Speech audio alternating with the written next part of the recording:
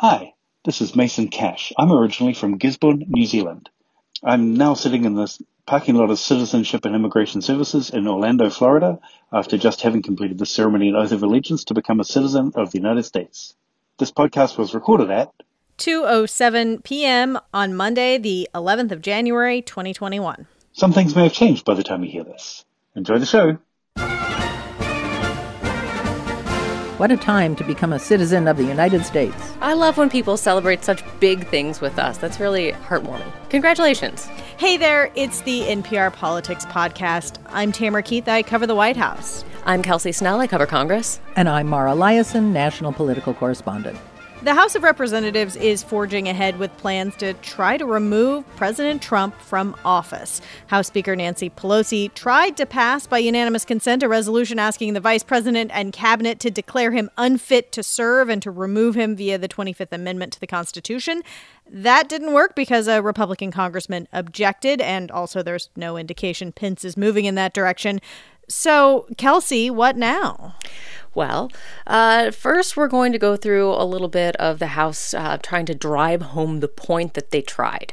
The House is going to vote on that resolution. We expect sometime tomorrow. House Speaker Pelosi told Democrats in the letter over the weekend that she was going to give Pence a 24-hour, essentially an ultimatum, saying you have 24 hours now to either do the 25th or we move ahead with a vote telling you to do the 25th, and then we'll vote on impeachment, which that may seem like a lot of steps. It may seem like overly complicated, but what Democrats really want to do is they want to be able to say that they demonstrated that they take the process of impeachment seriously and that they gave the administration every opportunity possible before they move to that step of Congress taking steps to remove the president. But Mara, to be clear, Pence has been radio silent, except for over the weekend, an aide indicated that he is planning to attend Joe Biden's inauguration. Yes. Impeachment is almost like censure. It's the only recourse the House has for what they feel is a president who violated the article of impeachment that they're drawing up, which is that he willfully incited violent insurrection against the U.S. government. There's nothing else they can do. If they don't think censure is sufficient, all they can do is impeach. They know he won't be convicted and removed by the Senate. He's also only has about 10 days left in office. But this is the only way they see to hold him accountable. And it's not just about holding him accountable in the sense that they feel like they have to do it, to send a message to voters. I've talked to a lot of genuinely angry and, just hurt and disturbed and traumatized members of Congress, Republicans and Democrats, who feel like they have to do something from that perspective as well, of expressing that Congress will stand up to the president. Do you think Republicans will join them, Kelsey? We do know that Democrats say they are aware of some Republicans who plan to vote for that article. We don't know how many. We know that there aren't any Republican co-sponsors of the impeachment resolution. So we're kind of just waiting to see who stands up and raises their hand when this comes up for a vote, probably Wednesday. So at this point, there will be some motions and some activity today and tomorrow. And then Wednesday, and this is shockingly fast, even compared to the last impeachment, and right. That was just a year ago. This is shockingly fast. Wednesday, the House of Representatives could vote to impeach the President of the United States for the second time. Yeah, and it's on a single article, incitement of insurrection. The article itself is only 4 pages long, so people can go and read it in its entirety. It details Trump's actions, rallying his supporters, spreading misinformation about the election, and they specifically name his call with the Georgia Secretary of State as an attempt to overturn the election. Democrats say that it kind of all amounts to an attempt to interfere with the constitutional duty of Congress and to subvert Trump's duties as president. How much of the proceedings in the House is going to focus on the speech that the president made on the ellipse to his supporters, telling them to march to the Capitol, telling them not to show weakness, suggesting that January 6th was somehow the real election day and that they needed to go up to the Capitol to overturn it? Because that's the incitement, that's the specific incitement that a lot of members talk about. So it's really hard to say exactly how this will shake out because this is coming together so fast. But the article does have specific quotes from that speech. It quotes the part where he says, we'll fight like hell, and if you don't fight like hell, you're not going to have a country anymore. They quote pretty specifically from that speech, and it is clearly laid out the events of that day as part of the justification for this action.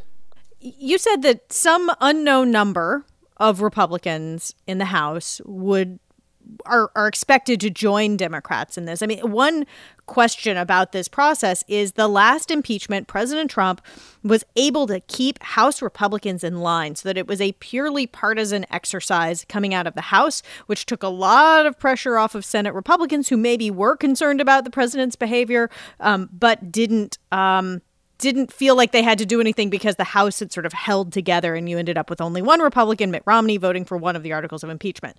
This time, it seems quite possible that you're not going to have Republicans completely stick together in the House. Yeah. I mean, it does seem like it's a question of not if there will be Republican support, but how much. And I think there is a really significant difference between like 1 or 2 Republicans and, 10 to 12. The party is really split. They're also getting a lot of pressure from, not just the public over what happened last week, but also from donors. They're getting serious political pressure from donors who are saying they won't give money to Republicans who, voted not to certify election results. They don't want to give money to any Republicans that are supporting the president. And money is something that's really important if you're a person running for office again. So I'll be interested to see how that becomes a part of this pressure process of getting Republicans either to support this measure or whether or not they still are, if they still believe that a large portion of their base are Trump supporters. All right. Well, we are going to take a quick break. And when we come back, more about what comes next. Support for this NPR podcast and the following message come from BetterHelp. BetterHelp offers licensed professional counselors who specialize in issues such as depression, stress, anxiety, and more. Connect with your professional counselor in a safe and private online environment at your convenience. Get help at your own time and your own pace. Schedule secure video or phone sessions, plus chat and text with your therapist. Visit BetterHelp.com/politics to learn more and get 10% off your first month. With civil unrest, the pandemic, and the economic crisis, you want to know what's happening right when you wake up. And that's why there is Up First, the news you need in about 10 minutes from NPR News. Listen every day. And we're back. And we were talking before, we don't really know how many Republicans might ultimately end up supporting an impeachment or an effort to remove President Trump from office. But we have seen some calling for him to resign, particularly on the Senate side. Yeah, there are some calls for that. This is one of those things where we're waiting to see what Senate Majority Leader Mitch McConnell has to say, because he has, up until this point, had a pretty tight control over his members. Though I did think it was interesting that the person who, the highest ranking Senate Republican in leadership on TV this weekend was Roy Blunt. He's from Missouri, so same state as Josh Hawley, who started much of the push to reject the Electoral College votes. He was on TV and he said that the president should just kind of be quiet and ride out the next several days. He said it was his personal view that the president touched a hot stove and was unlikely to do it again.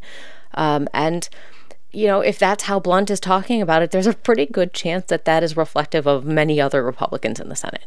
Well, that's really interesting that he's unlikely to do it again. He'll have an opportunity pretty soon. The president has a choice to make. He can remain silent or he can come out in public. Yes, his social media megaphones have been muted, but he still has the bully pulpit of the presidency, and tell his supporters not to come to Washington to have more of these protests at the Capitol. He can do that or he can remain silent.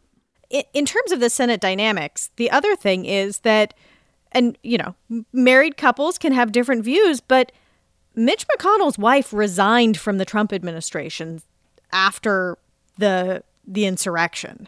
Elaine Chao was the transportation secretary. She resigned. So, they can have different views, but arguably the McConnell-Chao household is not happy with the way things have gone down in the last week.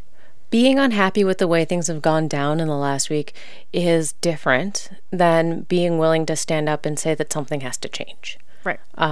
And there are different political costs to saying that you're unhappy and leaving in the last 2 weeks of an administration and saying that you're willing to vote to impeach a president, bar that person from future federal office, and tell a whole swath of voters who support you that you're not with them. This is the question about what do Republicans think is in the best interest of their political futures and their party's political futures.